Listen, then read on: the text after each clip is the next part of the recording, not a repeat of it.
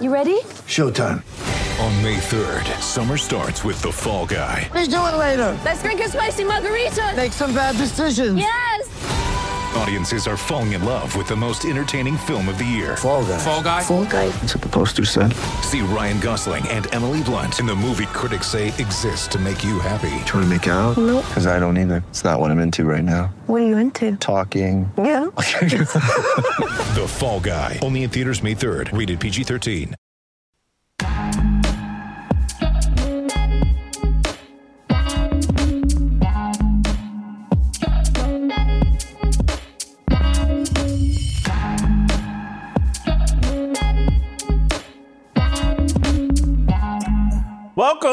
Welcome to Fearless with Jason Whitlock. I am Jason Whitlock, your host.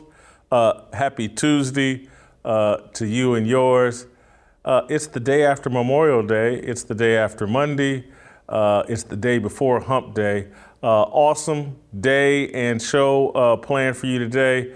Delano Squires will be here and Steve Kim, two of my favorite contributors of all time, Delano and Steve Kim. And I have a special discussion for us mapped out about Memorial Day, which was yesterday.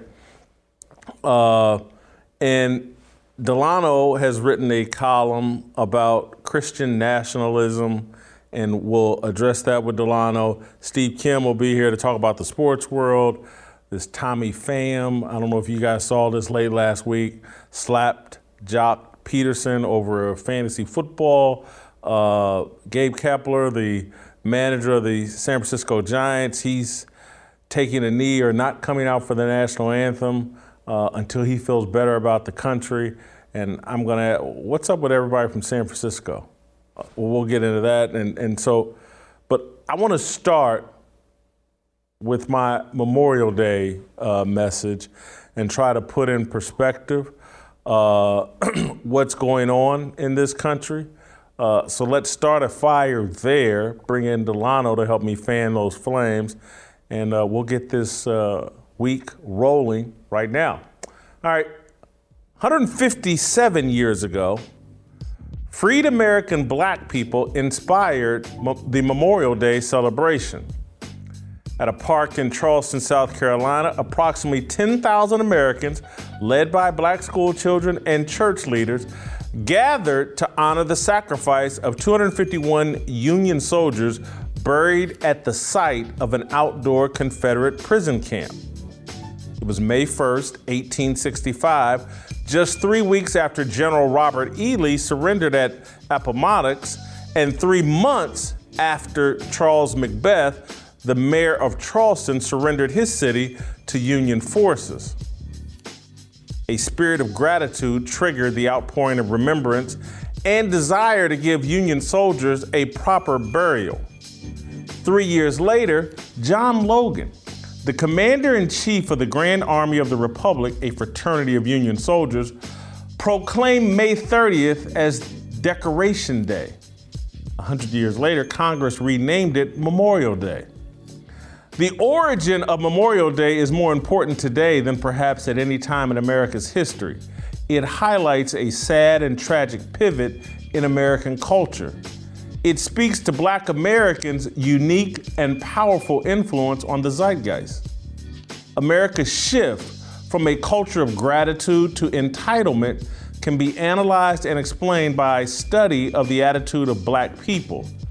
The Marxist forces seeking to topple American exceptionalism perverted the history, identity, and minds of Black Americans. They turned this country's strength, Black Americans' faith-based journey toward freedom, into a weakness. They turned the African American journey into a narrative arc that damned this country and its founding principles rather than one that celebrated America and the brilliance of the founding documents.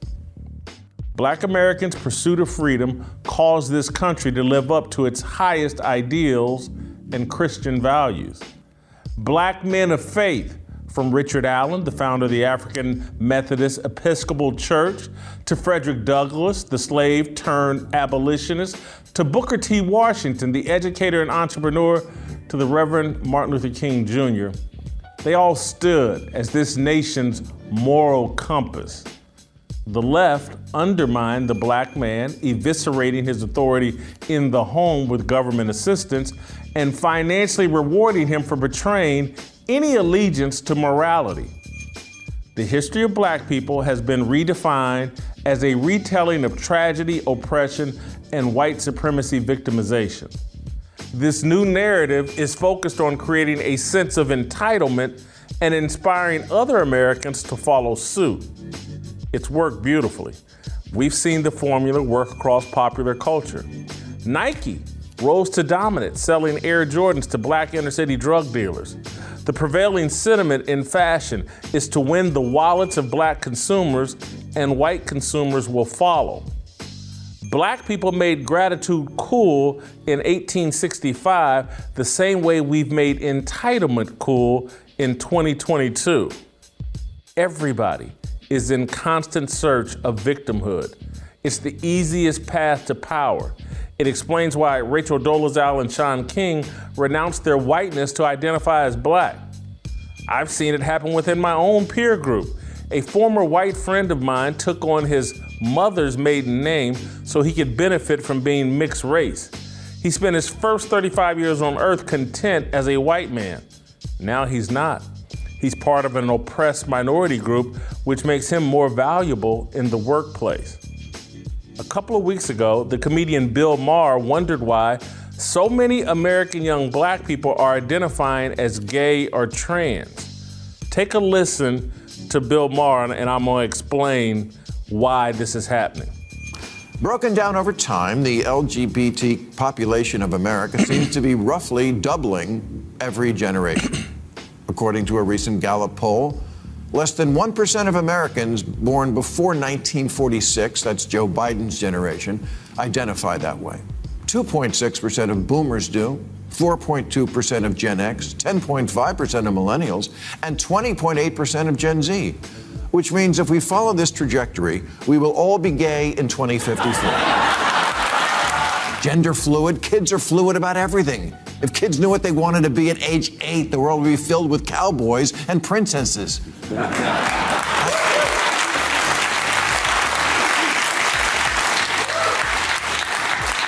I wanted to be a pirate. Thank God nobody took me seriously and scheduled me for eye removal and peg leg surgery. It's not a mystery. Being gay, being trans, being bisexual, being some other identity than white has benefit. Being gay, being trans, it qualifies you for entitlement. Entitlement is the ultimate goal of American culture right now. Victimhood and entitlement. If you're a victim, if you're a member of an oppressed group, you're entitled to sympathy, jobs, promotions. Hey, my God, you're transgender? Let's make you the assistant health secretary. Hey, you're gay? Let's make you the head of transportation, the secretary of transportation. It's not a mystery what's going on here. We've been incentivized to adopt all these different identities in search of entitlement. Gratitude is out the window. Americans are in a race for privilege. We used to race towards freedom, and we were extremely thankful for the men who protected it. Now we're locked in a death race for the undeserved privilege we think someone else benefited from, a privilege we pretend we despise. We don't despise privilege, we covet it. Worse, we don't recognize or honor the privilege of being born an American. Instead of falling to our knees to thank God for raising ancestors who sacrificed everything for our freedom, we waste our time on social media trying to analogize our oppression to people who actually suffered injustice. That's how a millionaire Major League Baseball player feels racially insulted when an opponent calls him Jackie Robinson. That's how LeBron James decided someone spray painting the N-word on his back gate of his mansion in Brentwood. made him feel like Emmett Till's mother when she discovered that her 14-year-old son in 1955 was brutally beaten and killed. LeBron James analogized himself to Emmett Till's mother. This is lunacy, but this is what this entitlement and privilege has done to us. The desire for entitlement and privilege is yet another sign of our cultural decay, our secular pivot. We've abandoned our biblical values and principles of gratitude and forgiveness and adopted entitlement and privilege. Memorial Day has far less meaning today. Many Americans don't even know its purpose, the celebration of servicemen lost in battle. Another leftist comedian, Jon Stewart, complained this weekend about our lack of reverence for Memorial Day. He said, quote, it's hard not to be here today and not get frustrated again, because as I look out in the crowd, I see the same thing I always see, veterans and their families and caregivers. But where are the American people? This is Memorial Day weekend. The American people are somewhere feeling sorry for themselves. The American people are preparing for Juneteenth, the national holiday in remembrance of the George Floyd riots. That's sarcasm. Actually, Juneteenth is a remembrance that black slaves in Texas were the last to be freed by Union soldiers. It became a national holiday 2 years ago in the aftermath of George Floyd. Juneteenth is a celebration of oppression. Memorial Day is a celebration of sacrifice and an expression of gratitude toward those who made that sacrifice. Think it through. This is where our culture has gone. We're all on the hunt for our entitlement. How can I be a part of a victimized group? How can I demand that America owes me something? We've come so far from President Kennedy.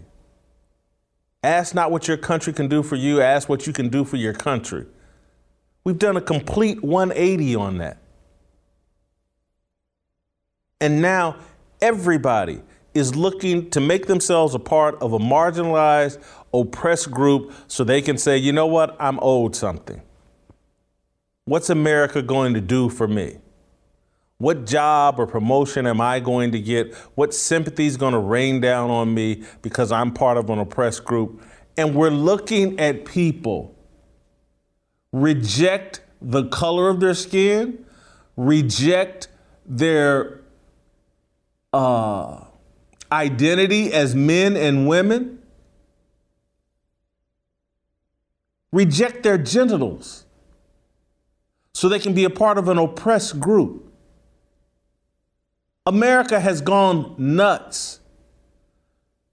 We have a mental illness crisis across the board. We can from mass shootings to this mass hunt for entitlement. We've lost our minds, and we wonder why. Yesterday, Jon Stewart's, where is everybody? How come no one's celebrating Memorial Day?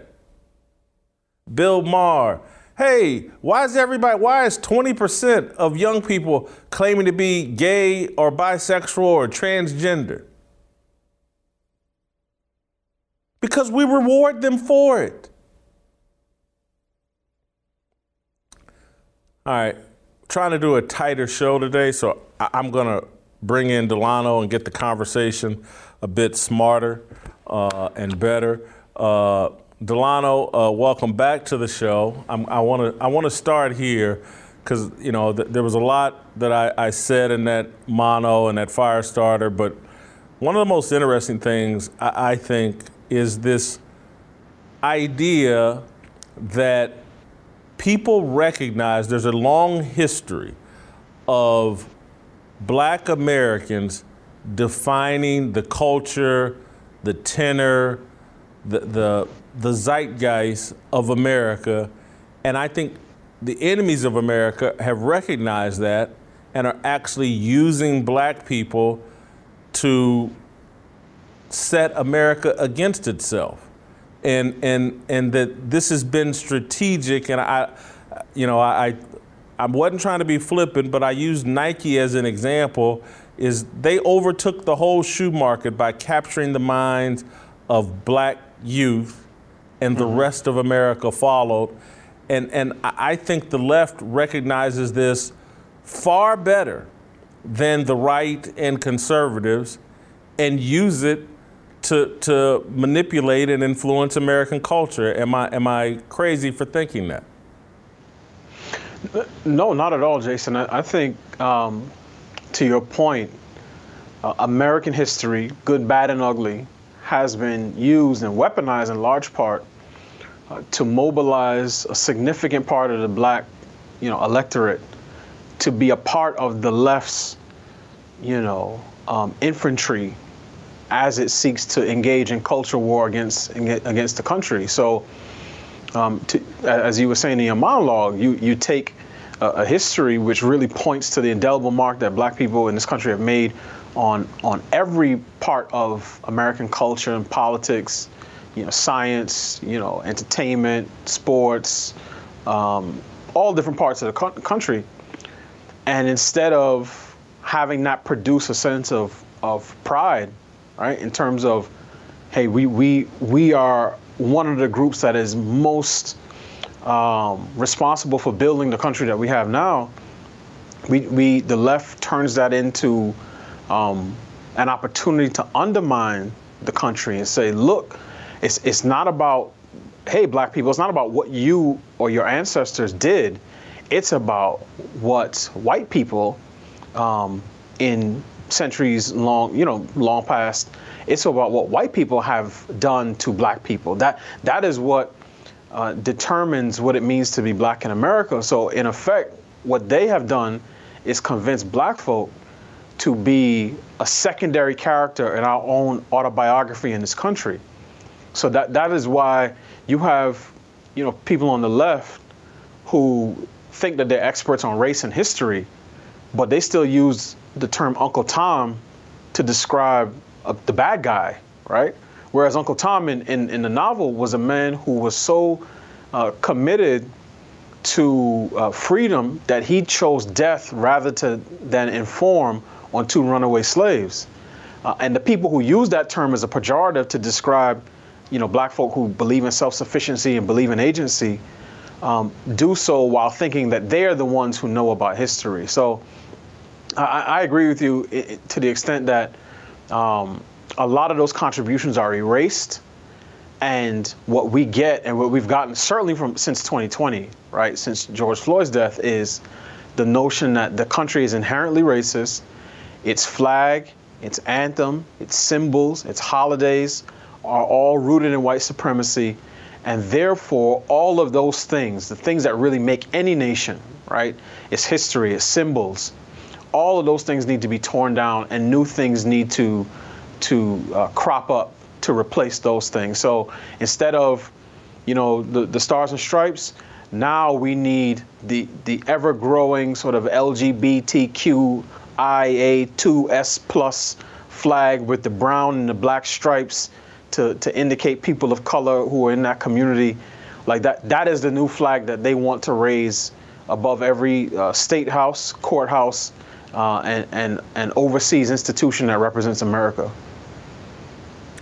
Delano, what infuriates me is that we have a right, and not in any way to diminish anyone else, but we have a right to pound the table, stand up, wave the flags. We did this. Mm-hmm. Our relentless journey for freedom pushed America to a level of greatness that's been unprecedented across the planet, perhaps in the history of time. We did this. We should be taking pride. And somehow we've been tricked into saying that instead of taking pride in that and satisfaction, we've been tricked into believing we contributed nothing other than being a punching bag for white people. And it's just not the truth. And that's why I sit here and I take a lot of pride in this country. I grew up as a child, thinking about how can I be Martin Luther King Jr.? How can I be Booker T. Washington? How can I be Frederick Douglass? And how can I have that kind of impact on America that those men had? And you can throw Abe Lincoln and the founding fathers in that group as well. But as a black kid, I thought about Frederick Douglass and Booker T. and Martin Luther King. We should be taking great pride in our role here in this country rather than allowing the left to use us as a symbol of everything that's allegedly wrong with this country.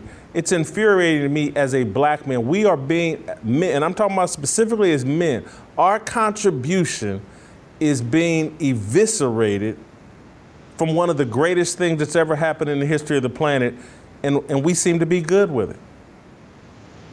Yeah, I mean, I agree with your assessment. And as somebody, and I've said this before on the show, my parents came to this country in the late 70s, early 80s. So in many respects, as a citizen, I'm an adopted son, right? I'm an engrafted branch, to sort of use biblical language. So my family history does not go back as far as yours does or my wife's does. But even as an adopted son, when I think about being an American citizen, I said, I feel comfortable laying claim to all of this history. And certainly the history that was created by people who look like me, because the school I went to in Queens, we stood up every morning, we put our hands over our hearts, we said the Pledge of Allegiance. We also sung Lift Every Voice and Sing, right, which people have now sort of is colloquially known as the Black National Anthem. But the entire purpose of the exercise was to say, this is, if you are a citizen of this nation, regardless of how long you've been here, this is your country. And if you want this to be a country, in 50, 100, 200 years, you have to respect it. Because if you try to tear it down, you won't have anything left. It's the same thing. It's the same way I think about families, right? You don't get to choose your family. You're born into the family you're born into. Good, bad, and ugly, right?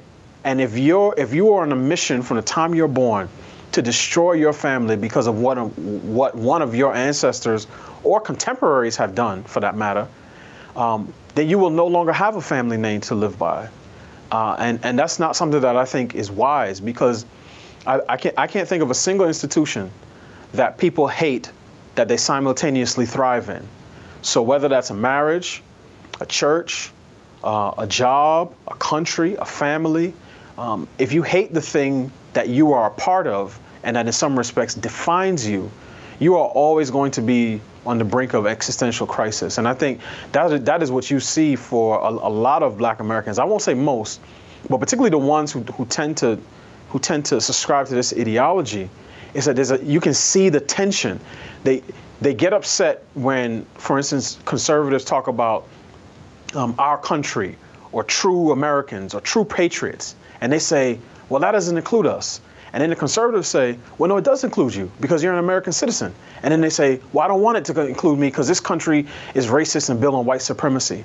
So on both hands, it's like, I'm not a part of the country, but anytime you say I am a part of the country, I reject it because the country is white supremacist. And that type of thing just leads a person down a deep, deep path of sort of self-destruction and division, to be quite frank. Delano, we talked a little bit off air. I know you weren't a fan of my use of Juneteenth at the end of my mono, at the end of my column. Elaborate why. Sure. It's one of the reasons was sort of, a sort of technical writing point. It just came right in, and I didn't see it coming in terms of the lead up. But the more substantive point was, I think it is always important to clearly delineate the difference between something like an event, or in this instance, a holiday, right? So to delineate between the phenomenon and how it is used by a particular group. So, my wife is from Texas, so she grew up celebrating Juneteenth, and that's been part of her family history for a long time. So I was familiar with it through her. Now, I grew up in New York, so I never heard of Juneteenth. And now as somebody who lives in DC, I know of this area's version of Juneteenth, which is called Emancipation Day, which is when the District of Columbia, the nation's capital, celebrates emancipation, which is April 15th. But what ended up happening, and I said this, I've said this to you, and I said this a little earlier, is that when you say your nation is built on racism and white supremacy, then you need new symbols, you need new holidays, you need a new flag. And Juneteenth was used in the wake of George Floyd's death 2 years ago as part of a cultural reparations package to the broader society that says, hey, we recognize that July 4th is, to paraphrase Colin Kaepernick, is a holiday that celebrates white supremacy. So we'll give, black folks a better holiday that really celebrates freedom. And what ends up happening, or what happened, is that a holiday that had sort of regional roots, that's been celebrated by people quite peacefully for a long time, ends up getting pulled into the culture war and used as a cudgel to smash the heads of people who love this country and respect its historical symbols and flags. So it's less about Juneteenth, as it often is. And Jason, we've talked about this as it relates to, for instance, January 6th, right? We don't deny that something really bad happened at the Capitol. But when January 6th is used as a pretext to strip Americans of their, constitutional rights and ability to protest the government, then that becomes the main problem. And in the same way, when Juneteenth is used as sort of the counterweight to July 4th and says, well, no, Juneteenth is the real Independence Day, that's when it becomes a divisive symbol rather than one that should be unifying for everybody that believes in freedom and liberty. All right, I want to pivot to the column you wrote, which was spectacular and I think has great synergy with what my mono and what I wrote about today. And it was your take on this whole Christian nationalism thing. The Associated Press wrote a piece last week about Christian nationalism, and they try to portray Christianity as, an outgrowth of white supremacy. And when I read the AP story, I was pissed off, sent it to you, and because I wanted to know if you had some, and sure enough, you did have some thoughts. So what is your take on, and again, the Associated Press is supposed to be objective, nonpartisan. Obviously, it's not. But your take on their framing of Christianity as highly politicized, I think they insinuate that it's racist. Anyway, your take. Yeah, I think, the AP story is one of a number of stories, particularly in the recent months and really recent years, that's been discussing Christian nationalism, as one of the major sort of political and cultural issues that people need to pay attention to. My problem with the way the AP handles it is the same problem I have with most other outlets, which is when they say Christian nationalism, they tend to mean the fusion of a conservative sort of theological approach with, government and public policy, right? So the subtext of that and the meaning that's inferred, and you hit on this, is that it's really white, conservative, Christian, evangelical nationalism. That's, if they were to really title it out and say it completely, that's the way they would frame it. And I think that's embodied by, one woman who's a historian who wrote the recent book, Jesus and John Wayne, right? Who says that white conservative evangelicals have sort of corrupted the Christian faith by attaching to it notions of American exceptionalism and patriarchy and so on and so on and so forth.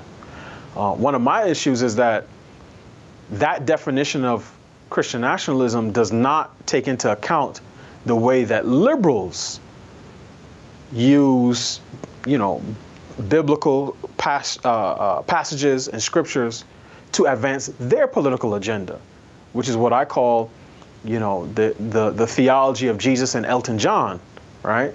So when I see someone like Senator Cory Booker at a political rally, and he's quoting the scripture that says, I can do all things through Christ who strengthens me, and faith without works is dead, and then takes a step further and says, and you can't just sit on the sidelines. You need to activate your faith. You need to, do X, Y, and Z. It's the same. Again, the liberal use of scriptures is what allows someone like Raphael Warnock, who's a senator and also the pastor of the church that Dr. King used to pastor, to say, I'm a pastor, but I believe that, abortion is a completely acceptable practice, and that there's not enough room in a room where a birthing person is about to have a baby for the woman, the federal government, and her doctor, right? So what liberal Christians do is take biblical passages that have clear meanings, and they use the Bible to distort the definitions that the scriptures themselves apply to marriage, to the nature of male and female, to the beauty and blessing of children. And that's one of my issues with the way corporate media frames Christian nationalism. The second one, really quick, is that, and this is something that I pointed out in the piece, is that it's interesting because conservatives and liberals, respectively, actually take the same approach to both how they approach Christianity, the definition of Christianity, and what it means to be a nation. So conservatives typically say the designer is the definer. So whoever authored the text gets to decide and define what the text means. So you interpret the Bible based on the common understanding, the common meaning of what a text means, and that itself is based on the intent of the author. Same thing with the Constitution. Obviously, with the caveat that the Constitution is made by mere mortals, whereas the scripture is, God-breathed and inspired, God-breathed and inspired text that's, created over, centuries.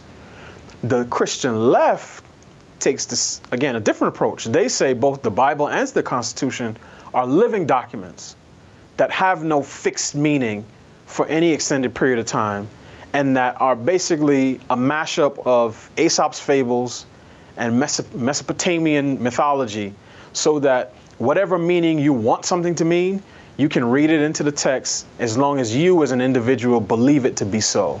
So that is how we get, again, clear, consistent biblical teaching on what constitutes a marriage. One man, one woman, one lifetime.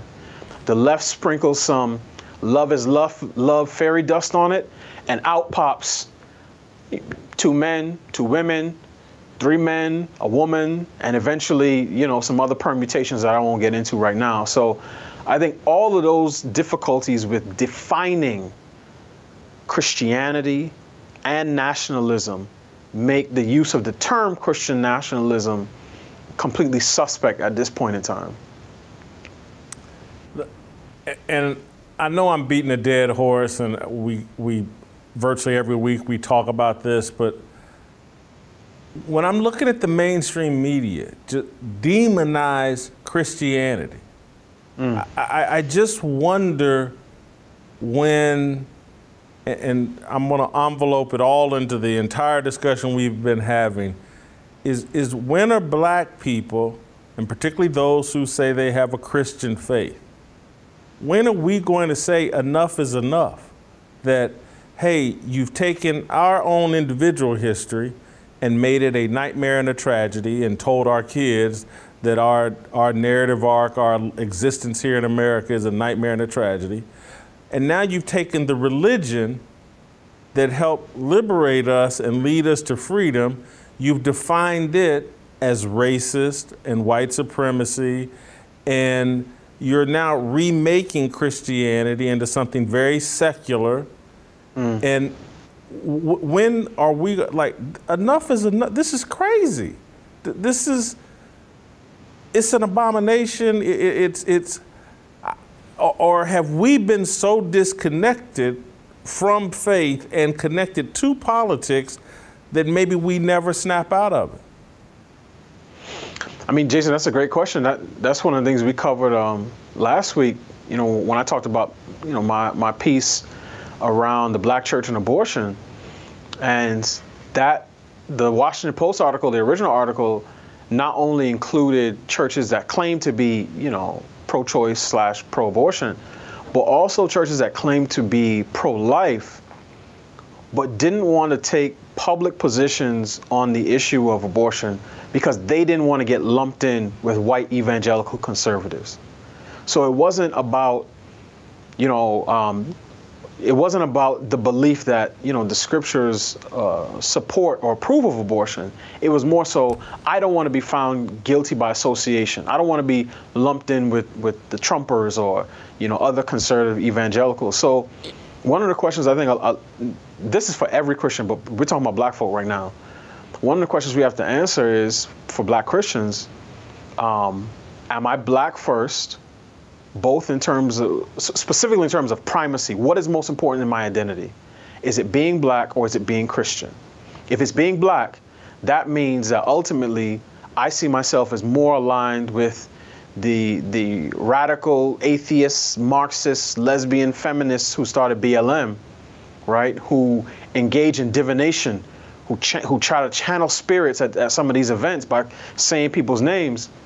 I see myself as more in line with that group than white conservative evangelicals with whom I may disagree from time to time politically, but who say that they share my faith, right? The common faith that we both have in Jesus Christ. So at a certain point, we're going to have to answer that question. And sometimes it'll have to be put in such clear, stark terms, because the time for choosing is right now. And if you are a black Christian that says, no, I'm casting my lot with Black Lives Matter and the women who started it, then you're going to end up in a very, very different place. That is a very broad road. And my belief is that road leads to destruction, because you can't say, I'm a believer, I'm a Christian, I believe that God, the designer, is also the definer, and then use his book to pervert and invert the definitions that he created. And Jason, I use this example in the piece in terms of, you know, my technology. You know, everybody has a smartphone. And I said, you know, Steve Jobs, you know, the technology that he created is the physical manifestation of the ideas that he had in his mind. He designed every part of my iPhone with an intended purpose in mind. Now, if I use that phone as a Frisbee or a coaster or a paperweight, I could do that, but that degrades and distorts the purpose that he had in mind for his creation. And I think we should give God, at the very least, as much reverence in how he designed his creation as we do Steve Jobs. So people who say, you know, I look at what the scriptures say about, again, male and female, and I say, oh, that's passé, that's antiquated.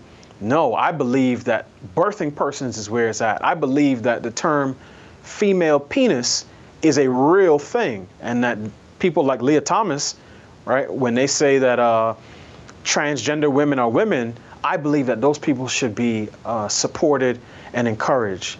And I'm here to say you can't do that, because eventually the designer and how they design their creation will have its way. Thank you, Delano. Great job as always. Thank you, Jason. I want to end on this. I want to end on this note in terms of speaking directly. Just part of what I'm trying to explain to everyone, not just blacks, white, everybody, is that, and I think I said it in the fire starter in the mono, but the most compelling narrative in the history of the planet is the African American journey. People are fascinated by it. The Black American journey. Our journey from slavery all the way to the presidency with half-Black Obama. You know, just to from the TV show Roots and how many people watch that across all racial demographics, all people are fascinated by the Black American journey. It's in the country that matters the most, and it's just a fascinating story. And that has given us Black people the fascination with our story and our journey in this particular country. It's given us outsized influence over the culture. And so what I'm saying to conservatives, Christians, believers of any race is like, the left has figured this out, and they use the African American journey and narrative to bring down this country. And so conservatives, believers, we're going to have to understand, like, how can we use the same narrative justifiably, righteously, accurately to celebrate and uplift America and to send it another direction. That has been our history. That has, again, I started by talking about Richard Allen. That's in the 1790s. He started the African Methodist Episcopal Church. And he was basically the moral compass of his time. Frederick Douglass, slave to abolitionist, Booker T. Washington, Dr. Martin Luther King. All of these Black men standing as the moral compass and pushing America to its highest ideals and values, making us live up to those things, made America great. And so there is no victory in abandonment, because trust me, I get it. I see so many Black people's minds, particularly Black women, captured by the left, captured by the Marxists, captured by the people that want to demonize this country. It makes you, well, we just need to give up on them. No, we don't. Because those people, or people that look like them, are what made America great. And we need to fight for them to reawaken their Christian values, make them choose their faith and their identity in Christ over this political identity that's been handed to them and forced upon them, and that the left guards and has overseers out there making, you don't do nothing to disagree with or object to leftist Marxist ideology. We got to free those people mentally if we want to save America. It's the only way. I want to tell you guys about my good friends at Good Ranchers. It's getting hot outside, and that's not just from all the grills firing up. Summer is upon us, and if you're looking for the perfect cuts of meat to cook this year, look no further. Good Ranchers is the place to get American beef, chicken, and seafood this summer. They sell 100% American meat and ship it right to your door, and right now, they're giving away 2 free 18-ounce prime center cut ribeyes to every person that uses my code FEARLESS. That's over 2 pounds of prime ribeye steaks just added to your order at no cost. With Father's Day almost here and the summer stretching out before us, what's not to love? This is not the time to wait. Claim your ribeyes today before they run out. This is a limited stock item, first come, first serve, and you want to be first when it comes to Good Ranchers. They deliver the best of American farms and ranches to your door. Make sure you take time today and right now and go to goodranchers.com/fearless or use my code FEARLESS at checkout to get your 2 free 18-ounce ribeyes. Start the summer off right with Good Ranchers, American meat delivered. You know why you need to support Good Ranchers. They support you. All right, Steve Kim, the Korean Cosell. Next. Yeah, 모두 다 빨리 박수 쳐 기다리지 말고 서둘러 Listen that I'm back just to feed you raps I see that you are 배불러 So fly All right, welcome back Time for the Korean Cosell, Steve Kim, to join us. Steve's going to help me go through some of the sports stories of the weekend. Gabe Kapler, the manager of the San Francisco Giants, has decided to sit out the national anthem, although he did participate yesterday because of Memorial Day. Let's get some context here and listen to Gabe's explanation for why he's skipping the national anthem. I don't plan on coming out for the anthem going forward until I feel like I feel better about the direction of our country. So that'll be the step. I don't expect it to move the needle necessarily. It's just something that I feel strongly enough about to take that step. Steve, my first take on all of this is I don't think it's a coincidence that the guy is the manager of the San Francisco Giants. Colin Kaepernick was the quarterback for the San Francisco 49ers. We have to recognize that there is a problem in Northern California, and that if Gabe Kapler or Colin Kaepernick played anywhere outside of Northern California, outside of San Francisco is a very revolutionary place. It's a Marxist place. It's an LGBTQ place.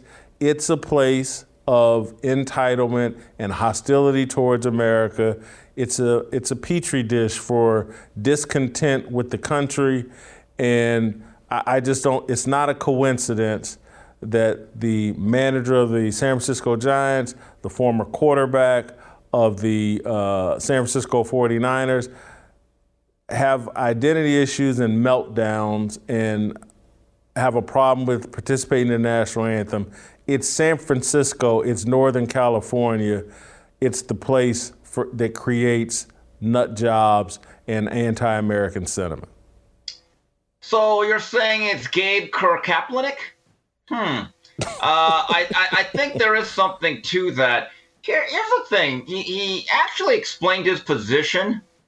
He was very measured, held his emotions, had enough respect to come out with the national anthem on Monday, which was Memorial Day. With that being said, his comments were interesting when he said the direction of America. Okay, so let's go right there.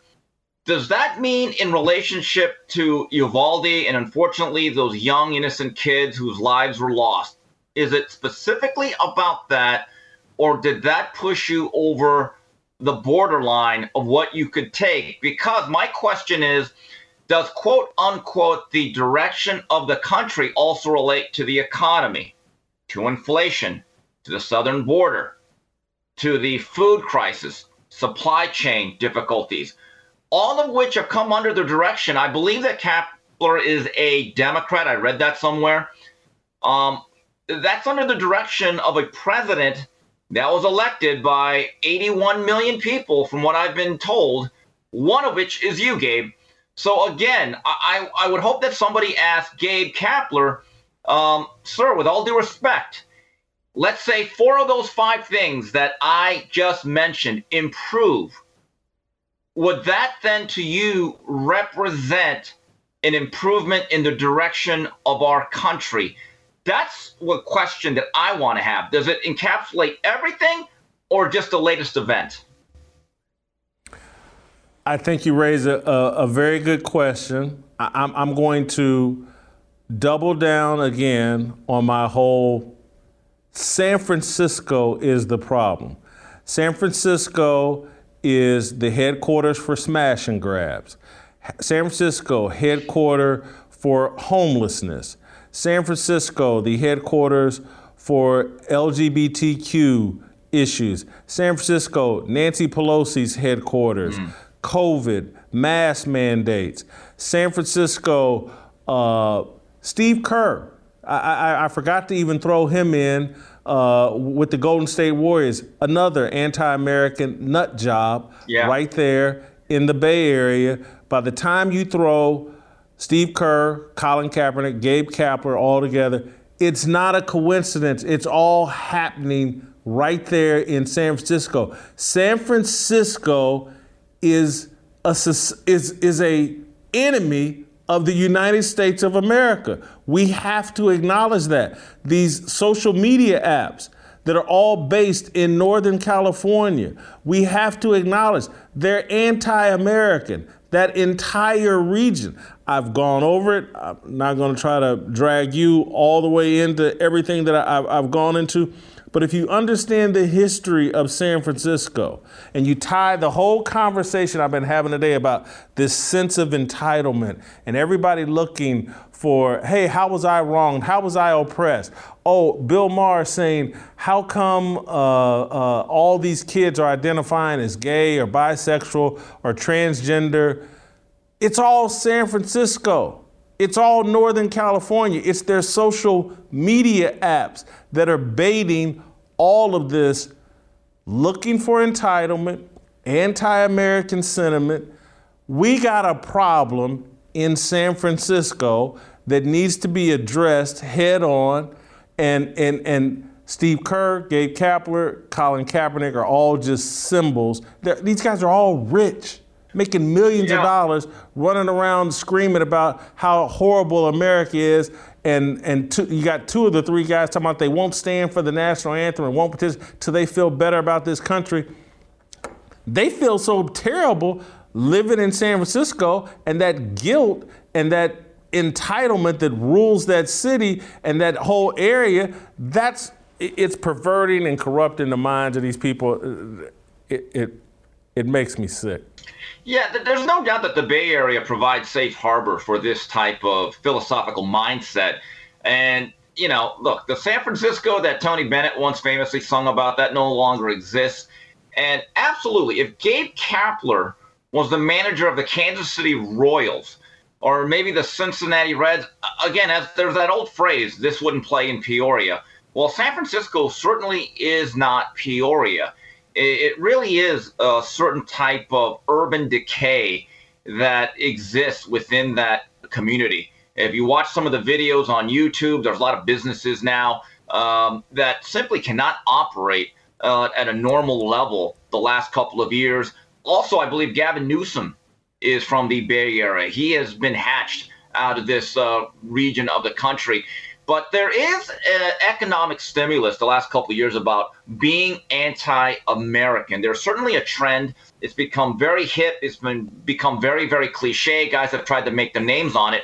And it got me to thinking, Jason, as I was preparing for this, and I'm talking to you now.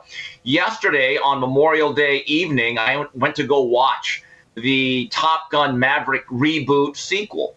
And it was great. And I'll tell you why. And I know a lot of people have talked about it, they've tweeted about it, and they've spoken about it. The really enjoyable part about that movie is it was pro-America. I mean, it was our American might, our American ingenuity. I mean, I'm looking at my tax dollars go through with multi-million-dollar jets. It made me proud. It was downright jingoistic. And it paid tribute to an all-time great movie, and they didn't woke it up. There was no purple-hair lady that was the general of the war. No, the military folks, they diversified it a little bit. I get that. I'll grant them that. But it looked like what the military, at least the U.S. military, you would think it should look like. These were strong, healthy, proud people that loved our country and defended it. Was it fiction? Yes. Was it over-dramatized at points? Yes. But what was really interesting, Jason, is that we went to about the 5:30, 6 o'clock showing. So the theater was about 2/3 full. When the movie ended, people applauded. People genuinely enjoyed it. It was a feel-good movie. It was like the chicken soup for the soul in terms of cinematic experiences. I guarantee you, in the Bay Area, specifically San Francisco, that movie probably doesn't get as high a Rotten Tomatoes rating. I'm actually going to see it later today, so I look forward to, and I think we're going to talk about it on Wednesday, so okay. I appreciate that preview. Steve, I want to transition to Tommy Pham, who slapped Jock Peterson. Tommy, Tommy plays for the Cincinnati Reds, I believe, outfielder. He's involved in some little fantasy football dispute with Jock Peterson. Jock Peterson handled this very well. He's captured on tape getting hit by Tommy Pham. Let's watch the Jock Peterson. I think we got some comments here from Jock Peterson kind of explaining what happened. We were in a fantasy league together. I put a player on the injured reserve when they were listed as out, and added another player. And then there was a text message in the group saying that I was cheating because I was stashing players on my bench. And then I don't know, I looked up the rules and sent a screenshot of the rules, how it says that when a player is ruled out, you're allowed to put him on the IR, and that's all I was doing. And then it just so happened that he had a player, Jeff Wilson, who was out, and he had him on the IR, and I said, you literally have the same thing on your team, on your bench. And then I guess he was in 2 leagues, and in one of them he was on the IR and one of them he wasn't. So maybe that was a confusion. But on the ESPN league we were in, it was listed as out. So it's like it feels very similar to what I did. And that was basically all of it. There's not much more to it. But outside of that, it's a simple explanation. Jeez. I got to give Jock credit. He took the slap, didn't react. He handled it the way Chris Rock handled it, gave a pretty good explanation. But Tommy Pham, what's going on? He's got suspended for 3 games. He didn't back down in his post-suspension comments. He acts like he was justified in doing it. I felt like he should have been suspended for a week. I don't think it should have been 3 games. I think this is a dangerous precedent that we keep seeing guys think that I got some disagreement. Let me walk up on stage at the Oscars and slap somebody. Let me go walk up on someone in pregame and slap them. This seems a little crazy, and I think Major League Baseball should have drawn a little harsher line in the sand. Well, now, wait a minute, Whitlock. If that's the ESPN league that was in dispute, they need to bring in Matthew Berry to mediate this. But it just brings about this thing. You know, in the National Football League for years, teams have been accused, especially at the end of training camp, of stashing players on IR that they like, but they don't have room for on the roster. There's always accusations thrown about. But I never heard of a story of Bobby Beathard slapping Tex Schramm. These guys actually did it over a fantasy league. Think about that. It actually brings about the popularity of football as a whole. Because I guarantee you, there are no football players that ever sit around at warm-ups and say, hey, is Cody Bellinger on the 15-day disabled list? I need to take him off my team. But think about this, Jay. I played baseball. I was a pretty, slightly above average baseball player at Montebello High School. We had a decent league. We had guys that actually went to Division I, played some Major League Baseball. But I was very, very extraordinarily average. So I was really into baseball. Now, bean brawls happen a lot, or sometimes the major leagues. Guys throw at each other's head, bench is clear, there's raw feelings. When was the last time you saw one of those situations happen where the next day anyone slaps each other? These guys got into an altercation over fantasy football. Think about that. They weren't arguing over, hey, your guy threw at my guy and we got thrown back. And no. They were like, hey, you're cheating in fantasy football. Just think about that for a second. It boggles the mind, actually. And we didn't show it, but there's some little silly meme that was really non-offensive that Jock Peterson had put in their group chat that sent this Tommy Pham over the edge. And it just speaks to me. Tommy Pham, despite being a professional athlete, despite earning a lot of money, looking good, the guy's very insecure. And he has no emotional control. If all it takes is some little meme to send him over the top and to be this classless, that guy needs some help. Steve, I'm gonna throw a little bit of a curveball.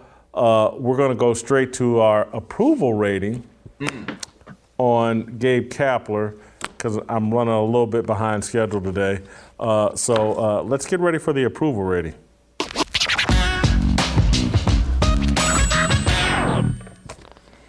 This will be very interesting how we come down here on Gabe Kapler, manager of the San Francisco Giants. Look, Last year, he was manager of the year, I believe, in the National League.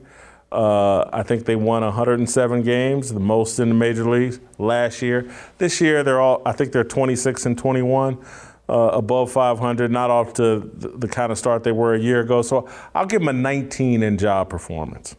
You know what? I'm not too far off. I was looking at his overall record. He's never had a terrible year. It always seems to be pretty good. I believe he's an analytics-driven manager. Of course, they all are nowadays. But he gets his guys to perform, and the Major League Baseball season is a marathon. I get the sense the Giants will be right in this thing again. I gave him a 20, Jason. Yeah, he's got, I think, the youngest staff in all of professional baseball. He's kind of known for having guys on his coaching staff who are still young enough to be players, and it's working for him. Character, I'm not high on. I'm not going to be incredibly down on. He's sucked into that San Francisco abyss. I give him a 13 in character. Jason, this is going to surprise you, but I went significantly higher. If you look at his background, his parents met at anti-war demonstrations in the 60s. So it kind of reminds me of Family Ties with Michael J. Fox, except he actually ended up becoming what his parents were. So, and this is in his blood. This is part of his DNA, and I actually think he's very sincere about what he says. We don't have to agree with it, but I gave him a 20 for character because I actually think he's staying in character, and he's been a pretty good guy throughout his career. So, based off your theory, then, my parents probably met at a buffet, and maybe that explains. You said it. I don't know if that's true or not. Yeah, I don't know if that's true or not. My mom's probably pissed as hell right now. All right, authenticity. I gave him an 8. I don't believe, and again, I did not know about his parents being anti-war people, so maybe I'm a little low here on the authenticity. Maybe he is being authentic, but I gave him an 8 for authenticity. You know, I'm going to go high again. As much as I disagree with what he's doing to a certain degree, he is authentic. This is what he is. And I respect the fact that on Memorial Day, he could at least say, you know what, let's pay homage to those who have served our country. And knowing that you can't please everybody all the time, for him to do that, I actually thought it showed something. I actually gave him, I believe, a 20 in terms of authenticity. All right, it factor. I did go a little high here.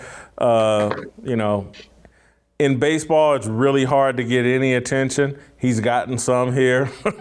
So I got to give him credit for that. So I'll give him a 19 in it factor. Now, this is interesting. I was going to go a little bit higher because he's always had it. He was a very telegenic guy based on the way he was built. It was really into fitness. But this here, this is where my personal bias does get involved. I think this is falling flat. I think anytime you make gestures, if you're early, you make a buzz. At this point, it's just another guy making an empty gesture. I don't think there's anything more ineffective nowadays than modern day activism, or whatever you want to call it. So I gave him a 10. Steve, you've got him at 70 in a grease fire. I have him at 59, candlelit. I'm going to let you go, but I want to take care of some business before I let you guys go. Patriot Mobile, just because the Biden administration paused their creation of disinformation, it doesn't mean the fight is over. Across the country, free speech, religious liberty, and your constitutional rights are under constant attack, which is why I'm proud to support Patriot Mobile, America's only Christian conservative cell phone provider. Patriot Mobile has plans to fit any budget, and their 100% U.S.-based customer support team provides exceptional customer support. Go to patriotmobile.com/Jason or call 972-PATRIOT. Get free activation with the offer code JASON. Veterans and first responders save even more. So make the switch today. We've proven that when we stick together and make our voice heard, we can make a difference. So join us to make the switch today. patriotmobile.com/Jason, patriotmobile.com/Jason, or call 972-PATRIOT. You know this is the perfect thing to do for those of us that in the Fearless Army. Support a mobile service that supports you and our beliefs. Before I go, because I didn't let Steve participate in this, I wanted to make one comment about Jimmy Butler and that shot last night, or Sunday night, in the Eastern Conference Finals. A lot of conversation about, hey, Jimmy should, at the very end, they were down 2, about 17, 15 seconds left. He takes a pull-up three-pointer in transition. Why didn't he go for 2? That's all they needed to tie the game. Why did he rush the shot? He did it because he's tired. He played an entire game. He knew that if they went to overtime, they had no shot because he was their only shot and he was out of gas. They rode Jimmy Butler until the wheels fell off. And he knew the wheels were falling off, so he tried to take a three-pointer to end the game. Didn't work out. Smart call on his part. Pull up tape, be the hero, because if it went to overtime, they were going to get killed. They didn't have the horses to really stick with Boston. All right, I like the Celtics in these series against the Warriors. I like it going 7. I like defense over offense. Wouldn't be surprised if Golden State won, but I cannot root for Steve Kerr. Can't do it. All right. That's tomorrow. We'll see you tomorrow. Regrets and our decisions, we all wanna go to heaven with freedom. It's my obligation, no hate, discrimination, raising up your hands for freedom. Raise up your hands for freedom. I just wanna be,